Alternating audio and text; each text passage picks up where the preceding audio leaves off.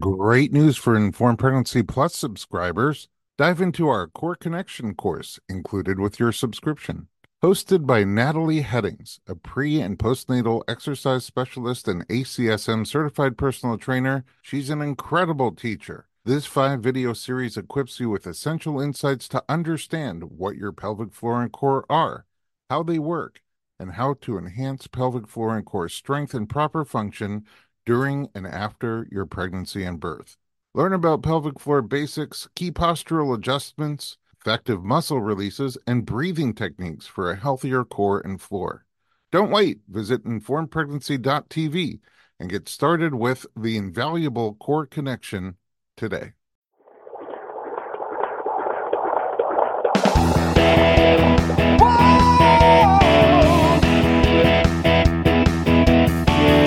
Doctor, give me the news. I got a whole lot of questions for you. This kid's gonna test my will. I got a lot to learn and my baby's due.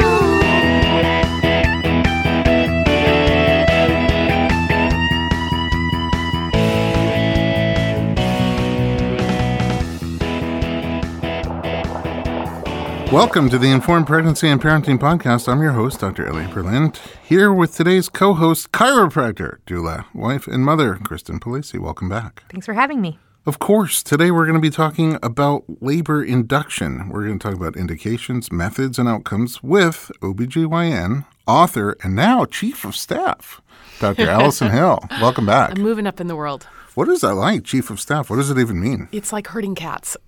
Seriously? Yeah, pretty much. I'm trying to make everybody get along, play nice with each other. That sounds like a tough job. Between the board of trustees, the administration, the medical staff. I bet if anybody can do it, it's you. We'll see. I'm 11 days in. I can't imagine people being mad at you. You're just so... I'm trying to, I'm a peacemaker, apparently. You're a peacemaker, a good, communicator. Yeah, I hope so. We'll see. Without being a toe-stepper. We'll see how it goes. Good luck with it. Yeah. And congratulations.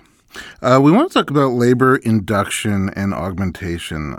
It's first of all, I'll say, as we always do, but especially today, that our discussion shouldn't be construed as medical advice. We're just giving information to help better understand your various factors and options and to help you be a part of the decision making together with your healthcare practitioner. So induction and augmentation are things that come up for my patients all the time and for our listeners all the time because they write in about it. And it's something that people often have to make decisions about without having good information about. So why don't we just start at the very beginning and talk about the terminology. What is induction and what is augmentation? Yeah, so labor induction means that we are starting a labor that hasn't started. It is about 30% of pregnancies in the United States are induced. Really? One in three? 1 in 3. So 1 in 3 are induced, 1 in 3 get a C-section. So it's interesting. Very few not that many actually go all natural. Uh-huh. So labor induction is when we're starting from scratch. Labor augmentation is when somebody is in kind of an early phase of labor, a prodromal labor, and they need some help to get things moving along faster. Okay. And what are some of the reasons why we would induce? So there are 2 reasons total, which are actually medically proven legitimate reasons to be induced. Those 2 are preeclampsia. Okay. And the post-date pregnancy, meaning greater than 42 weeks. Okay, well, let's break those both down a little bit. Preeclampsia, what does that mean? So preeclampsia is a condition of hypertension that is the result of pregnancy. Hypertension is high blood pressure. High blood pressure. So it usually, preeclampsia usually starts in pregnancies at some point after 20 weeks.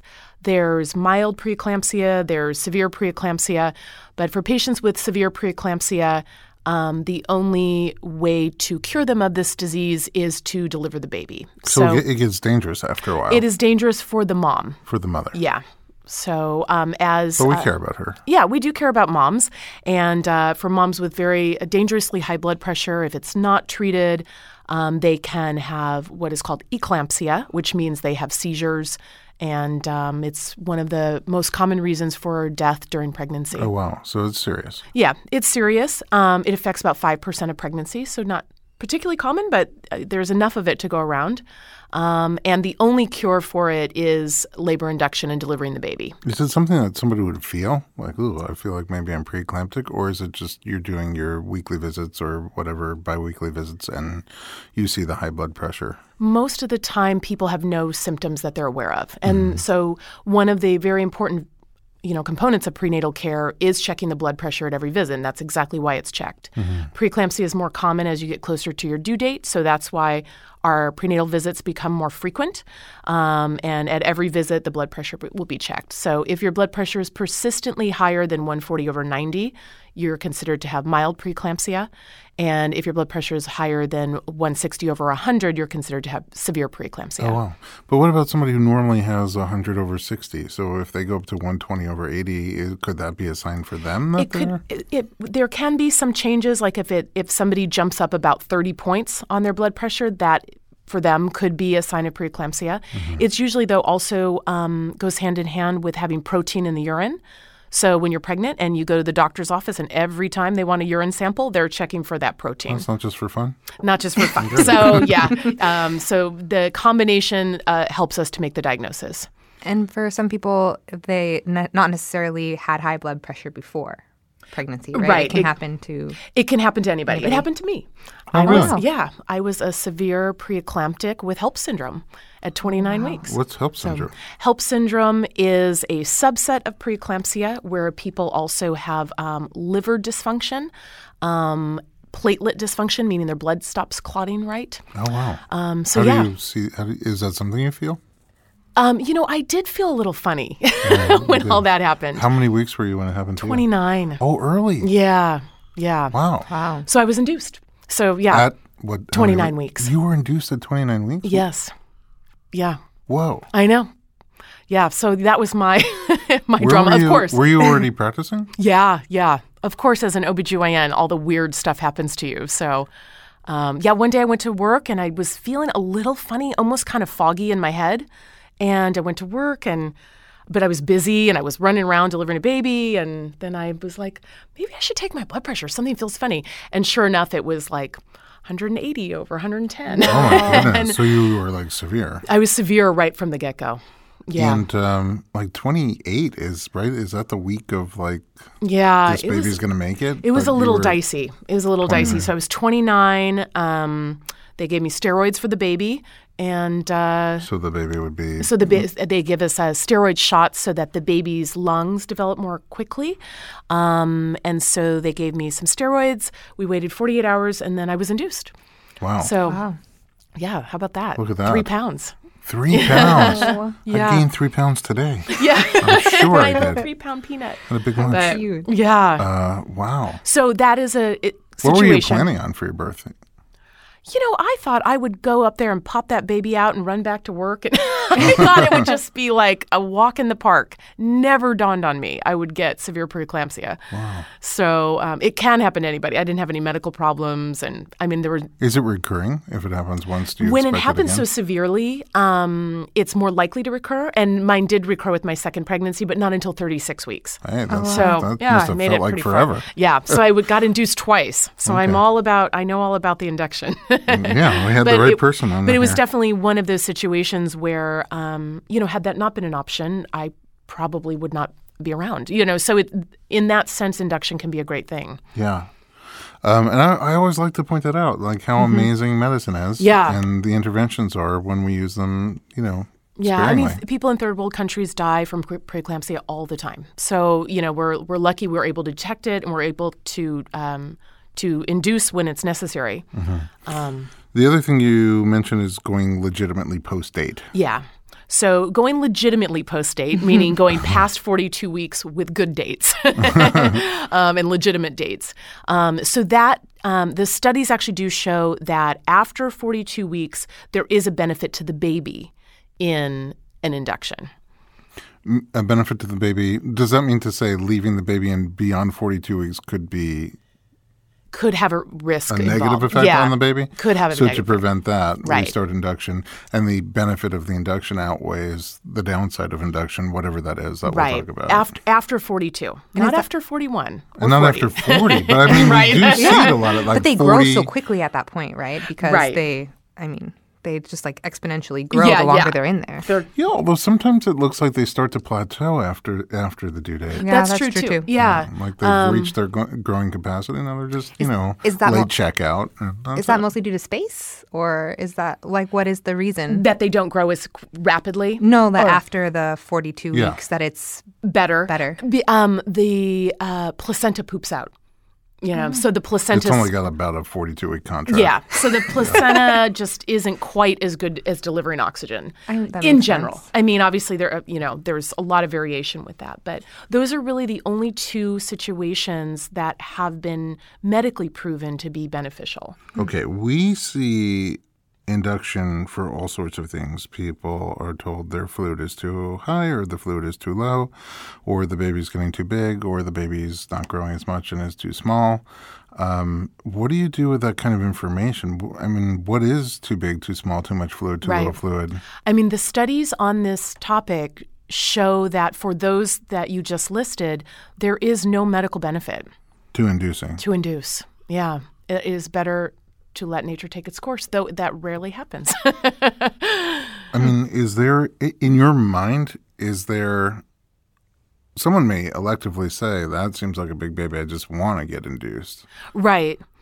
I mean, obviously the big issue with the baby size as an indicator for induction is that our ability to measure the baby from the outside is really tough. So the it's ultrasound is not a scale. Yeah, it's just not that accurate. So we overestimate, we underestimate. There's a lot of different factors involved, and so that's why exactly. Like if a baby truly was, say, 10 pounds, and you thought it was, and it actually was, then there might be a benefit. It's just that there's so much variation in our ability to determine that it doesn't work out. Do you remember the biggest baby you delivered? I delivered once about a 13-pounder. Vaginal? wow. No. Okay. Yeah. That is a Yeah. big bee. But it actually like Was we that thought hard to maybe- get out? It was really hard to get out, and I it was mean, and it was one vaginal of or those. not, you still have to get it She out. went into labor. She got to about 8 or 9 centimeters, and then it was like as if the baby headed back the other direction. Whoa. Like it was almost like the baby knew I'm not going This- yeah, vaginally, right. and started retreating. I sometimes do that. I'm like, that tunnel's too small. Yeah, that doesn't look good. My And, kids will be like, Dad, change come on this course. slide with me. I'm like, it's not meant for me. Yeah, the baby was quite low, and then all of a sudden it wasn't anymore. It was gone, and so. So did you know the baby was going to be really big? We knew the baby would be quite large because she'd had a really big baby before. Oh, this was a second baby. Yeah. Oh. Wow. And both she and her husband were really tall. Oh. And so we had a sense it was really big, but it was just, I never guessed that big. Do you remember So- the biggest vaginal? birth? Vaginal. I know for sure I've delivered 11 vaginal. Wow. That's still really big. It's Yeah. still really big. It's big, but it's doable. I mean, It's we doable. we have an You know? episode called Labor Day Surprises where a woman, her name is Sarah, has an 11-pound baby, all naturally, no meds, and not even a tear. Yeah. I mean, I think the most important thing for women, because gosh, that phrase, your baby's getting big. Oh God. I mean, that just kills people because the truth is we don't know whether it is or not. We might have a general idea, but it scares people. It scares the mom and it scares the doctor. Sure. And so, the moms kind of lose, they get nervous themselves.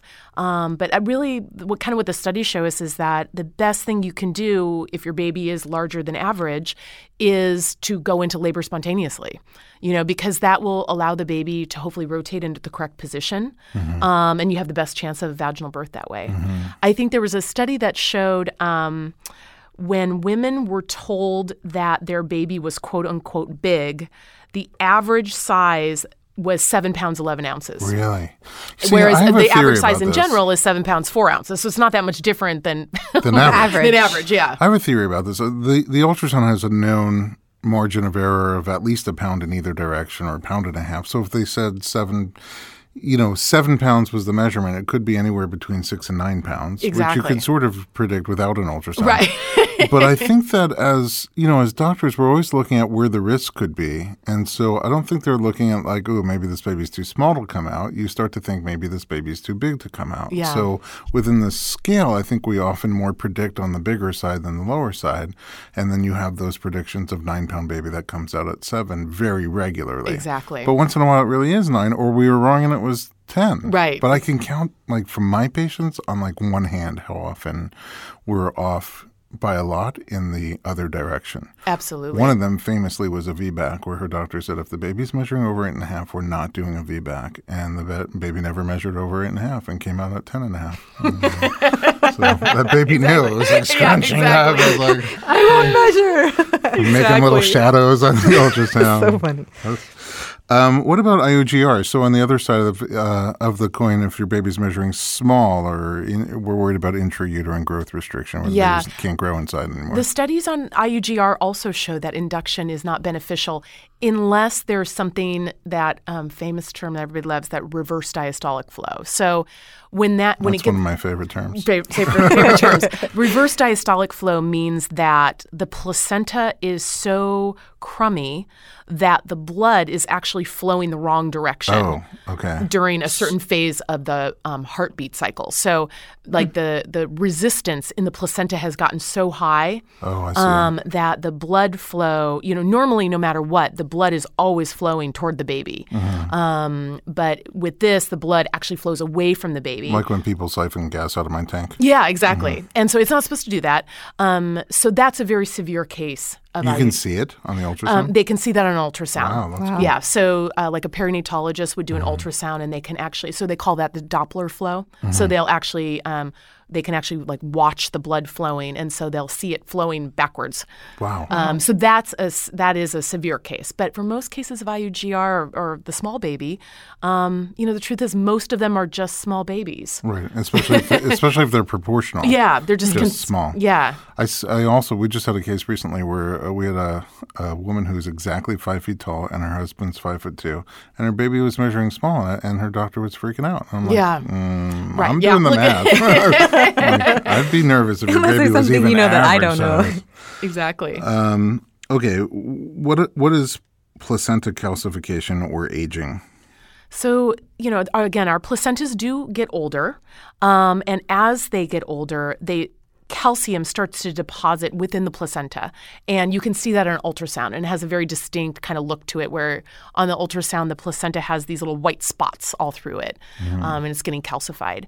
Again, though, that is just a normal part of the aging process of the placenta, and unless it is associated with where the blood isn't flowing right, it's not anything that needs to have anything done about it. But is it measured in degrees, like first degree, second degree? No. No, it's just... You just see like a lot of calcification, but it's not scary. It as shouldn't long be as you scary. have blood flow. Right, exactly. Okay. Yeah, but a lot of people get scared by calcification it. is not necessarily a predictor that the placenta is going to crap out early. No, it's just right as you get right around the due date time is where we usually start to see it, and as people go post dates. But again, as long as the blood flow is normal, then... Some people get gray hair at 20 and they live to 120. Yeah, exactly. It's just a sign. Fluid levels. What's a normal fluid level at the end of pregnancy? Well, so we measure something called the amniotic fluid index. The AFI. The AFI, which is where we measure the amount of fluid in 4 different quadrants on the mother's belly. And usually we like it to be 10 or above. As you get closer to the due date, again, because the baby gets bigger, there's not as much space for fluid, and the baby's not urinating as much, the fluid starts to go down. So usually by term, we're looking somewhere around 8. And it could be all the way up to like over 20. Yeah, exactly. There's always been this term called oligohydramnios, meaning low fluid, and that is generally an AFI of 5 or less. Okay. But again, isolated oligohydramnios with no other issues is not a reason for induction. Monitor more closely? Not even necessarily. Just If it's the only finding, then no. Go home and have a drink. Yeah, but that's not what usually happens in real life. Yeah. Yeah. Right. Most people with low fluid get induced. But Or polyhydramnios on the other side. If Right. you start to measure above the like 25 or so. and it's interesting that you said that the fluid is the baby's pee. So Yeah. They're just floating around in a big thing of urine. So yeah, and it sometimes affects Yum. positioning too, because if you have 24 cubic centimeters of fluid, baby can kind of float around more than other babies, and sometimes flip flop back and forth. Yeah, So just an Olympic-sized swimming pool. That's all. exactly. That they made. Are there? Did you have any of these at the end of yours, Kristen? No, I did not. Everything measured good. Everything measured good. I think I was a little on the high side, but that helped later. I think because I had a posterior baby, and they were able to help the baby rotate because I think I had a little bit on the higher Yeah. side. So Comes in handy sometimes for sure. Yeah. But aside from that, I didn't have any of that. I also had meconium, and the You could see the meconium on the ultrasound. no when my water broke. Oh, when your water broke, you had meconium. Yeah. So those are my special highlights. Everybody gets something. Yeah. Right. So when you do induction, you're starting labor that didn't start on its own. Yeah. So it's sort of like an eviction notice. Yeah, and it's hard on your body. I mean, it's not, it's not the norm. Normally, the time leading up to labor takes weeks of preparation, where your cervix is softening, your baby is rotating into the right position. All of these things are going on probably for 4 to 5 weeks before you go into labor. It kind of seems like the initial approach into the Los Angeles area, and Yeah. then the final approach into Yeah. Los Angeles, where all those wing flap maneuvers Right. are happening. And I mean, there's a lot of stuff that's going on in there, especially having to do with cervical softening and ripening. so let's talk about the cervix a little bit more. The Yeah. cervix is the opening between the uterus and the birth canal. Right. And what's the difference between ripening and softening? I guess pretty much the same thing. I use those terms interchangeably usually. So the different things that you're looking at towards the end, because there's the Bishop score, Yes. right? So we're looking at things like normally I would say if you felt someone's cervix, which I do all the time, your cervix feels like a nose. Like it feels like the firmness of the tip of your nose. Right. And so as you get closer, though, to the due date and when you're going to go into labor, your cervix starts to get a lot more squishy and thinner, and it kind of rotates a little bit within the pelvis, and there's a lot of things going on in there. So And you're feeling for all those in your pelvic exams. yeah, when we do a pelvic exam. So when that cervix starts to ripen, the early stages of that are probably happening at least, a month before you actually go into Oh, labor. really? Whereas when we induce labor, a lot of times we're going from that nose and we're trying to force it to do all of the things Before the changes take place. in like a day versus 6 weeks. Oh, really? It can be super intense. It can be really intense. Yeah, and just not and we're just not as good at it as nature is. With the order of things is just not exactly the same. So sometimes before doing an induction, especially, there's a lot to weigh and measure. We didn't talk about some of the most pressing causes for induction, which are Christmas and New Year's. Oh yeah. Yeah. And wanting to deliver during the daytime hours and wanting a certain provider to deliver you who may be going out of town. And I mean, there's all Zodiac signs, especially in the Chinese New Year, you could be between a pig and a monkey. Yeah, and, exactly. It's a big difference. Outlast a lifetime. But I don't know if it counts if you cheat. Yeah. And force it. Yeah, exactly. It's Exactly. Sort of a It's like forced I was monkey. supposed to be a dog. That's right. They just explain the whole life. Yeah. How it's supposed to be. But you can in doing the checking and measuring, you can also sort of check the cervix and put that into the equation. Meaning, if it's not urgent that you be induced today, you might want to check the cervix and see: am I effacing? Am I dilating? Is the baby coming down? Is the baby in a good rotation? Before deciding to or not to induce. Yeah. And then, of course, there's lots of different ways to do induction. But before we get to those, let's take a quick commercial break, and we'll come right back and talk about methods of induction with Dr. Allison Hill.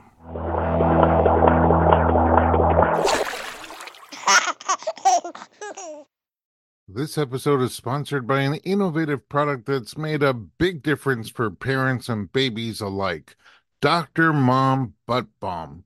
As a parent of 4, I've had my fair share of battles with diaper rash, often resorting to thick, unpleasant pastes. I only recently discovered Dr. Mom Butt Balm, and I was immediately impressed by its pleasant consistency and ease of application. This pediatric-approved skin protectant is free from dyes, preservatives, and zinc oxide, making it perfect for your baby's sensitive skin. It's designed by a doctor who's also a mom, ensuring your little one gets the gentlest care. A small dab is all it takes to soothe and protect, avoiding the mess and hassle of traditional treatments. With ingredients like dimethicone and petrolatum, Dr. Mom Butt Balm not only soothes, but also restores your baby's delicate skin. Available on Amazon.com and Walmart.com, it's the smart choice for every parent wanting to keep diaper rash at bay. Remember, with Dr. Mom Butt Balm, nothing comes between you and your baby, not even diaper rash.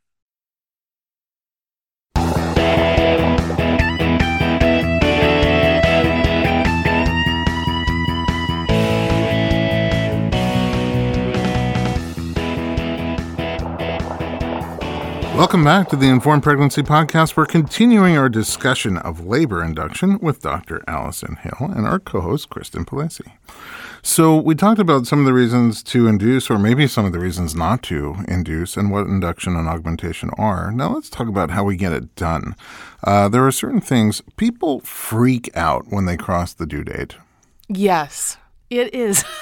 That is one of the hardest things for doctors, the patients, and their families. Like, people get that date in their head, and it's like, if I am pregnant for one more second, I'm going to lose myself. Right. And their families, too. But I've got family flying in from so-and-so. Right. Like, I need to have the baby out of me by the time my mother lands from Florida, you know? And also, but sometimes the pressure comes from their provider saying, you know, and for example, we're here in California, midwives can deliver between 37 and 42 weeks at home.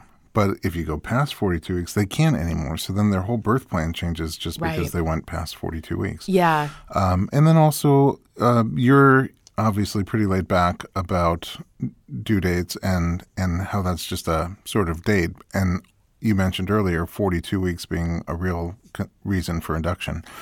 But other obstetricians don't feel as comfortable going that long. Sometimes just till 40 weeks or 40 weeks in 3 days, 5 days, 7 days. Yeah, no, I have many colleagues that literally on the day after the due date, there's a plan, you know, to induce. Yeah, and they're just people, physicians are really uncomfortable with it. And I think it's a lot of probably medical legal pressures and feeling that if something were to happen to this totally normal, healthy baby, you know, I would be faulted that I let the baby stay in. And I mean, I'm not exactly sure what it's all about. But well, I think medical legal is a big part of it because science and courtroom don't always go together. Absolutely. So, you know, if something does come up after 40 weeks, that prosecuting attorney can make the case that you could have done something at 40 weeks to get this baby out healthy and you didn't. And so this is your fault. Right. And you know, jurors don't care that much about science. It doesn't.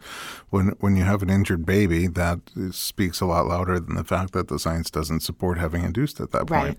And I will say regarding the baby itself, there is not one. If you have good dates, meaning you started your prenatal care early on and you know exactly how far along you are, the baby isn't more mature at 41 weeks versus 40. Really, at 40 weeks, the baby is kind of as good as it's going to get. It's more about the fact that the baby physically may not be ready to come out in terms of its positioning and things like that. So it's not that staying in longer makes the baby like a better breather or a better, like once you're at 40 weeks, you know your baby is going to be able to breathe on the outside and it's going to be able to digest food and do all those kinds of things. But it just may not be in the right spot yet. For birth. For birth. The birth can be better. And then the other thing I think is also just, you know, from a human perspective, you never, you as a doctor are caring for your patient. You want the best for them and the best for their baby. And I think psychologically, you start to buy into that. Like, if anything goes wrong, this is my fault. This baby's healthy right now. Exactly. I owe it to them to get it out while it's healthy right now. I think that's a big factor. Yeah. I mean, doctors are givers for the most part. We're very compassionate. So for that reason, though, sometimes leading up to the 40th week or certainly beyond it, people will do lots of different things to try and get labor going. And before even being medically induced. So there's all sorts of natural things. Are there things specifically that you recommend when people ask? I tell people to do anything that they're up for, whether it's having sex, whether it's going for a long walk.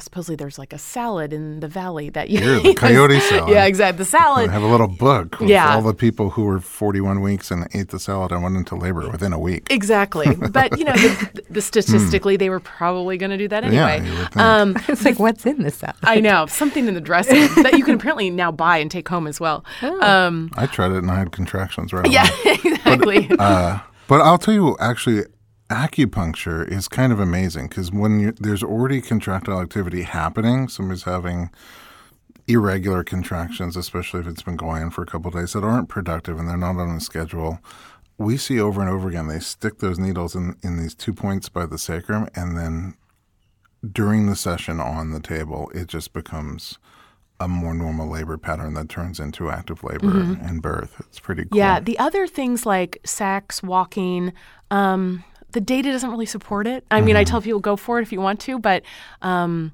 line is you're going to go into labor at some point. And a lot of times people will do something like, they'll have sex, and then they went into labor and they think, did A cause B? Right. I mean, we just don't know. But statistically, it doesn't look like it makes a difference. But there's no harm in doing it. Give it a go. Well, except that some people do it even though they're very uncomfortable. And, right. Yeah. Like if you're not up for it, if you don't feel like going for a hike and it's 100 degrees outside, then probably don't. Yeah. Because again, it's going to happen when it's going to happen. Plus, it makes for a very, very busy day to go hiking and have the salad and have sex. Exactly. Got a whole agenda It's inevitable, going on. but you're so exhausted. There's also other natural remedies that people talk about, like evening primrose oil and homeopathics that you could discuss with your providers to see what they think about them. Yeah. When it comes to medical induction, we have options, right? So there's a few different options, and most of the decisions for these options have to do with how soft and ripe your cervix is to begin with. And secondly, the way your provider was trained. So some parts of the country use certain methods more frequently than others. If you're already where your cervix is softening and you're a little bit dilated, and especially if you've had a baby before, probably the most common thing you'll be given is Pitocin, oxytocin. But if you are first-timer and the cervix isn't quite there, then usually you'll be giving some sort of either a prostaglandin, which is something that makes the cervix soft. So before we jump into those medical options, because oftentimes I'll hear doctors say, let's just sweep your membranes and see what happens. So sweeping in the membranes basically means that we do an exam of your cervix, and while we're doing the exam, we will put our fingers in the space in between your water bag and the wall of your cervix. And we will actually swing our fingers around in a circle and try to detach that area. Wait, so the cervix has to be open? So the cervix has to be open. A little bit. At least maybe 1 or a centimeter or so in order to do that. So you go through it to the other side of the cervix. You go through the cervix. So now you're in the uterus. You're in the uterus, exactly. And you're feeling... You're beyond the nose. Yeah, you're past the nose. The nose is now opening up, and you're, and you put your finger up in there, and you're you on do nostril this. Almost, yeah. And I will say... and you're circling around, and you feel the bag of water. And you feel the bag of water. And, does it ever break when you do that? Every once in a while. Yep. You've got a hangnail or something? Yeah. No. Usually not. They wear gloves, Dr. No, I know they wear gloves. I'm kidding. That was a joke. In our country. But usually, and I will say, many providers, when they're doing, when you go in for your weekly exams toward your due date, and especially if you're around 40 weeks, your doctor may very well be stripping your membranes without you even knowing it. Oh, really? Yeah.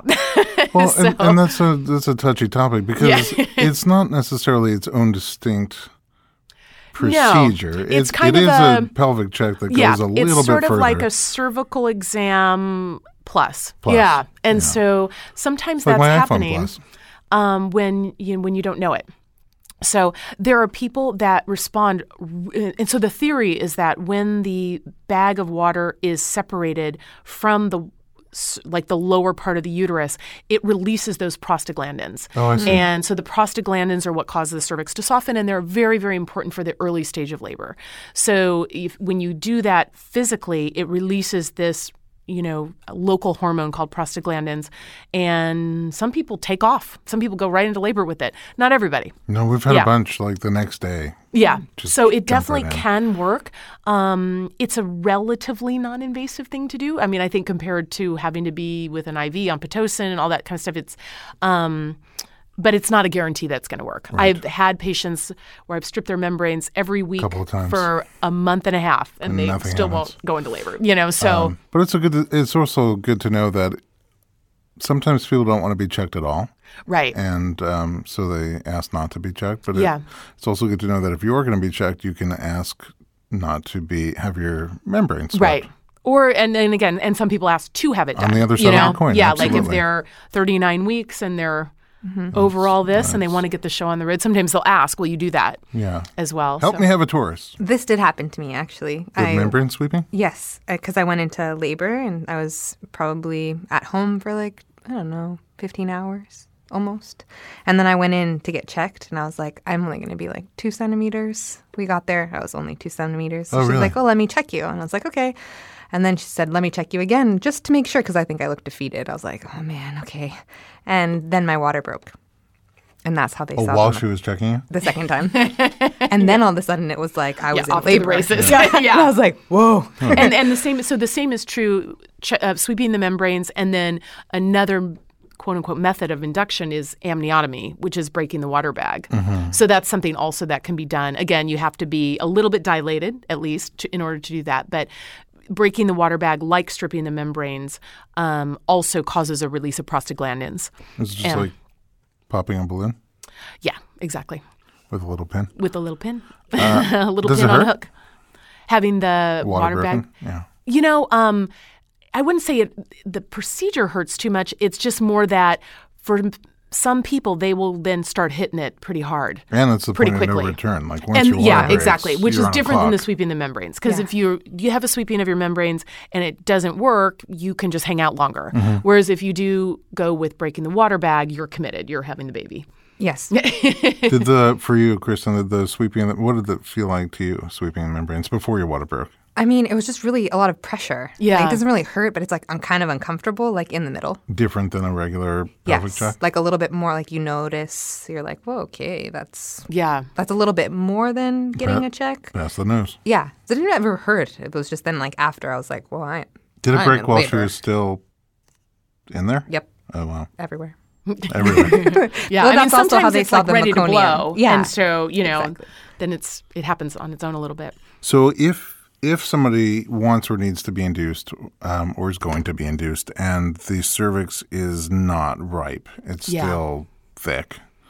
It's a nose. It's nose. You can use you have agents. You were saying you have drugs you can use too. Yeah. So we usually use prostaglandins, which often come as vaginal suppositories and things like that. And basically they are prostaglandins and they will help that cervix to not be a nose anymore. What's it called? So the most common one we use around here is called Cervidil. Okay. There's Is also it a suppository you place yourself or it gets placed for you? No, the doctor places it and you're in the hospital then with it.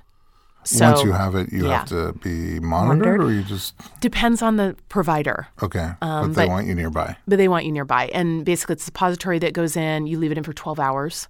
Which side of the cervix? It's actually placed right behind the cervix, so in what we call the posterior fornix, the area of the vagina behind the cervix. On the uterine side? in the vaginal vagina. side. In the So vagina, just all yeah. the way back So against the cervix. all the way back, yeah. It has a string on the end, and then you pull like it a out. tampon? Yeah, exactly. There's find also How big is it? it's about the size of a quarter. Oh, okay. Yeah, it's like a quarter with a string on it. Okay. There's also a drug called misoprostol, also known as Cytotec. Those are tablets, like actual tablets that are put inside the vagina. Downside with those, of course, you can't pull it out. Like it's in there. Oh, and it dissolves. And it dissolves, but it doesn't have the reversibility of the Cervidil. And its job is also to thin out the Exactly. cervix? It's another prostaglandin. Does Cytotec cause contractions? As a result, yeah. So basically, prostaglandins, because they soften the cervix, they kind of make the whole system more susceptible to contractions. Like they allow your natural oxytocin receptors to be more ripe as well. And so sometimes people will get a prostaglandin and they will just go right into labor and they never need Pitocin or anything like that. But I would say the most common scenario is that somebody gets a prostaglandin and then once it's done its job and their cervix has softened, then they would get Pitocin. So it's interesting you say that. We had a patient who's on our YouTube series, The Real Midwives of Los Angeles, and her episode at this point hasn't aired yet, but she got the Cervidil and had this major hormonal reaction to it. And labor started really strong just from the Cervidil. And she was not ready for it because I said, we're just going to leave this in for 12 hours and pull it out. I mean, for many, I would say the average experience is that people on Cervidil really don't feel much at all. Usually I would walk into their hospital room and they're in there watching a movie, they're having dinner, they're, just relaxing in there. But every once in a while we get somebody, and I think those people were probably on the verge of labor anyway or something, when they have the big reaction. Yeah, and it's like they just needed a whiff and they were like off to the races. You ever try that? Here, just smell this. Yeah, exactly. I wish we could do things as a whiff. I see an uncanny number of people, I don't know if there's a study that proves this or not, but after they get the Cervidil and have to stay there for a bunch of hours, they watch Keeping Up with the Kardashians. Not sure why that uncanny, particular show. We should have some studies.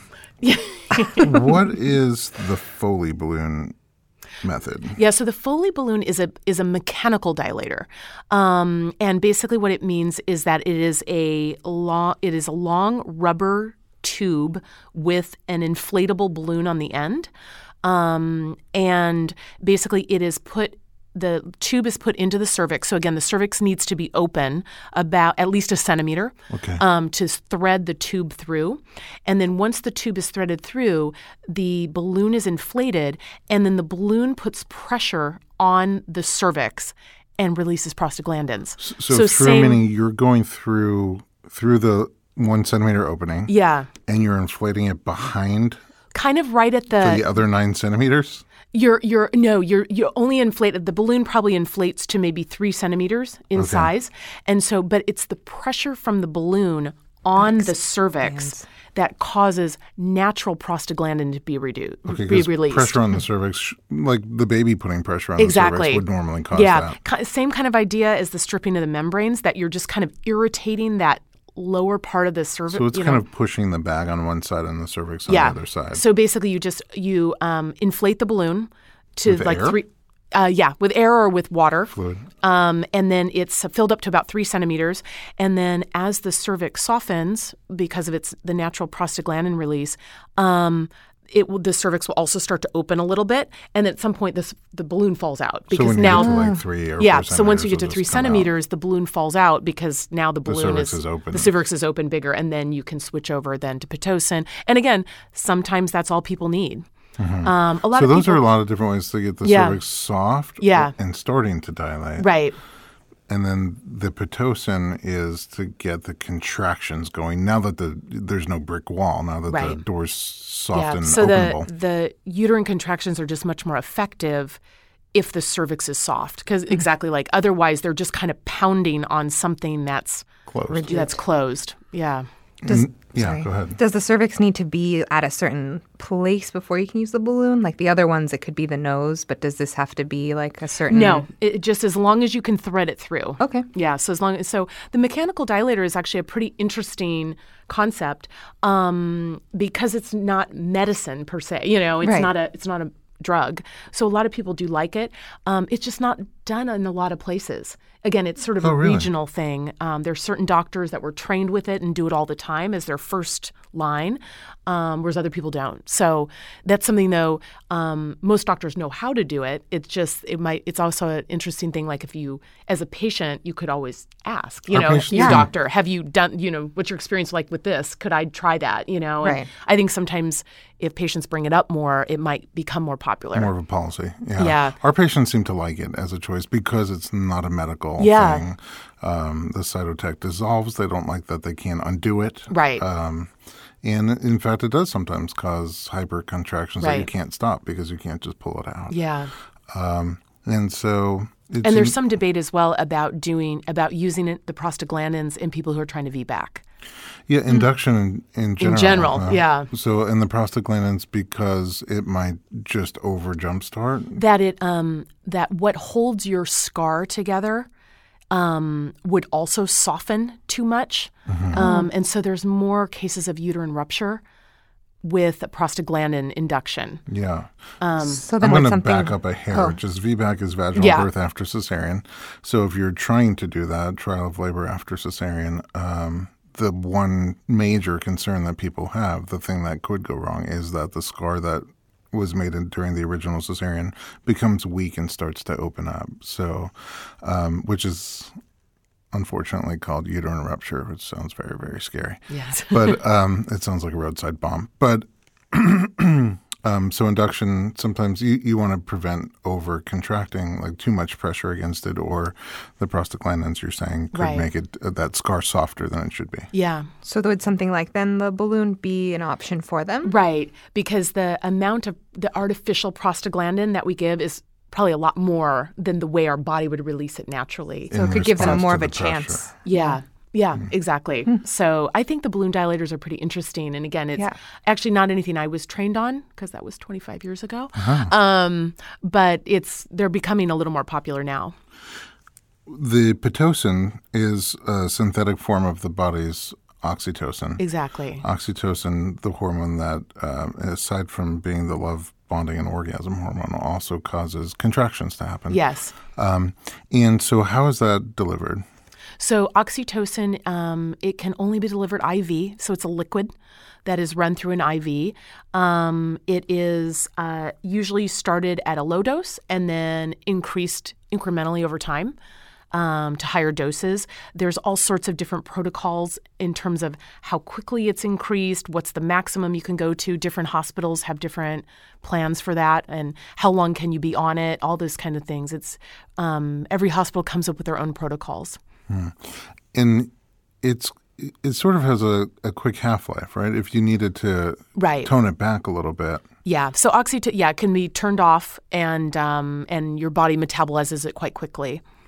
So if things are moving too fast or the contractions just become too strong or too close together, you can scale back a little bit and then hope that things will normal out. The idea is that in order to get somebody to deliver their baby, their contractions need to be 2 to 3 in a 10-minute window. Mm-hmm. So if somebody gets to where they're contracting every minute, then you go down on it. Or if they're only contracting 1 in 10 minutes, you would go up on it. So there's protocols that the nurses would follow for that. The question I get all the time is if somebody's going to be induced, do they have to have an epidural? Absolutely not. It's just hard. Because the contractions are different than natural contractions? Yeah. And also, the other thing that happens when you go into natural labor is that your body prepares by releasing natural endorphins and things like that. And so when you are induced, the endorphin levels aren't as good. And so it's harder to tolerate the pain. The other thing that's tough when you're induced is most of the time, depending, again, on your provider and your hospital, most of the time it's required that you have to stay in bed. So you're laying on your back. Oh, even if you don't have an epidural. Even if you don't have an epidural, because you have to be continuously monitored. So you've got an IV, you're continuously monitored, you're laying in bed, your endorphins aren't kicking in, and now you just have to lie there and take it. So it's hard not. Do you have to be catheterized? Usually only if you get an epidural. So usually they would let you get up and use the bathroom or a bedpan. But something then like right that. back to bed. But right back to bed. So you lose out also on the ability to move around, and which I think is really important for getting that baby through the birth canal. So that's another, Maybe that's why all the other animals do it. Exactly. They walk around a lot in labor. And like move. Swing. Yeah. So I would say a lot of people who get induced end up with an epidural just because of the circumstances of it. And, obviously gauging pain, like is this more painful? That's always such a subjective question. But my guess is because you don't have your natural endorphins countering it, it probably does feel like it hurts more. Yeah. And I think also just by observation, the way the hormones interplay when labor starts and progresses naturally with your body kind of slowing down the contractions, even though you have the oxytocin releasing, you also have the adrenaline. Right. And that kind of inhibits the oxytocin until you feel safe. The adrenaline goes away and the contractions take it up to the next step. Whereas this, but you're just... Pitocin doesn't work that way. Yeah, you're just kind of forcing it along at whatever speed is required to get the right number of contractions. Are there other contraindications to induction besides VBAC? Just anything where you couldn't have a vaginal birth. So obviously like a placenta previa, an active herpes outbreak, anything where you couldn't do a vaginal birth, that would be the only other time that you couldn't do an induction. Right. I would say most people would not induce a breech, just because most people don't do vaginal breech, right. But even the doctors who I know who deliver vaginal breaches, they usually don't do anything there. Yeah. The thing is, if your body will go into labor naturally, bring the baby down naturally, we'll catch the baby. Yeah, exactly. But we don't push it along. Right. That's a really good point. Other question. Augmentation. At what point do you decide to augment? Oh, and here's another question. I'll save it for the last one. Okay. For augmentation, so again, that is usually used when the labor process is slow. Theoretically, it's that if you're under some sort of pressure to get the baby out because maybe the baby passed meconium and you don't want it inside for a really long time. Is that something you just see in the fluid coming out? In the fluid, yeah. Or if the mom has a fever and maybe is getting an infection. I see. You might not want the baby to be in there for too long. Time is of the essence. Yeah. So those kind of things are legitimate reasons for kind of helping speed it along. Probably, though, the most common reason why labor is augmented is because people just get tired of waiting. Well, I just also see sometimes from the time the water breaks, there's a clock. Yeah. And the clock has to do with the theory of getting an infection. But the truth is most people don't get an infection unless they're getting all sorts of vaginal exams. And I just also wonder to myself, if infection's the concern, can we just give antibiotics? You can. Not that that's the greatest thing ever. Right. You can, but I will say the one thing is that if there is an infection going on, there's not great penetration of the antibiotics to the baby in utero. So, and again, how long is too long to wait? That's up for debate. But I think that is a legitimate reason if you know somebody is going to have a vaginal birth no matter what, and they're getting close, but now they have a fever. You don't want the baby to get sick, obviously. In weighing the decision whether to be induced or augmented, what are the downsides to consider? I think the main downside is that you may end up induction is just the tip of the iceberg. Like you're going to probably end up with a bunch of things going on in your body, in terms of you're probably going to be in bed. You're probably not going to be able to eat. You're probably going to be having continuous monitoring. You're going to have an IV. You're most likely going to end up needing an epidural, and a lot of them end up in C-sections. So, you increase your risk for all of those things if you induce. More intervention. Yeah, it's like the cascade of interventions. Sort of like a gateway drug. Yeah. Now, if you're, it is a gateway runaway drug. If you've had a baby before, so if it's your second baby, your chance of being successful is like 10 times higher than if it's your first. With induction. With induction. If your Bishop score is high, meaning your cervix is already soft, your cervix is already open, the baby's head is low, you also have a very good chance of being successful. Right. It's so when people are really not, when their body really isn't ready, there's a very high chance you'll end up with a cesarean. Right. So those are the downsides to it. Sounds really informative. Yeah. Thank you. I always learn a lot when you're here. Me too. I wanted to thank you again for being here. Where can we find you online?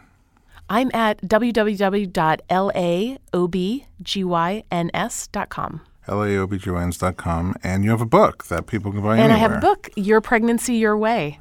A fascinating book, and of course it's a refreshing outlook on just the body's way of going to labor and giving birth and how we can assist that and facilitate that, but also kind of get out of the way and let your body do its thing, unless we have to intervene. At home, thanks for listening. If you like our podcast, check out our blog, documentaries, and YouTube series at informedpregnancy.com.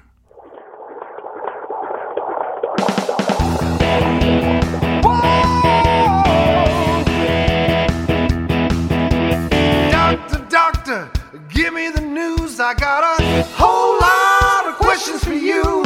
This kid's gonna test my will. I got a lot to learn, and my baby's due.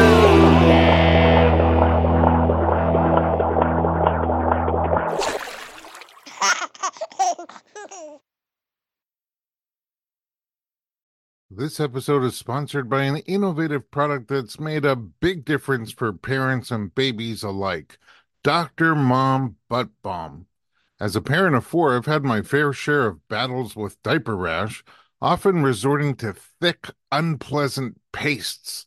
I only recently discovered Dr. Mom Butt Balm, and I was immediately impressed by its pleasant consistency and ease of application. This pediatric-approved skin protectant is free from dyes, preservatives, and zinc oxide, making it perfect for your baby's sensitive skin. It's designed by a doctor who's also a mom, ensuring your little one gets the gentlest care. A small dab is all it takes to soothe and protect, avoiding the mess and hassle of traditional treatments. With ingredients like dimethicone and petrolatum, Dr. Mom Butt Balm not only soothes, but also restores your baby's delicate skin. Available on Amazon.com and Walmart.com, it's the smart choice for every parent wanting to keep diaper rash at bay. Remember, with Dr. Mom Butt Balm, nothing comes between you and your baby, not even diaper rash.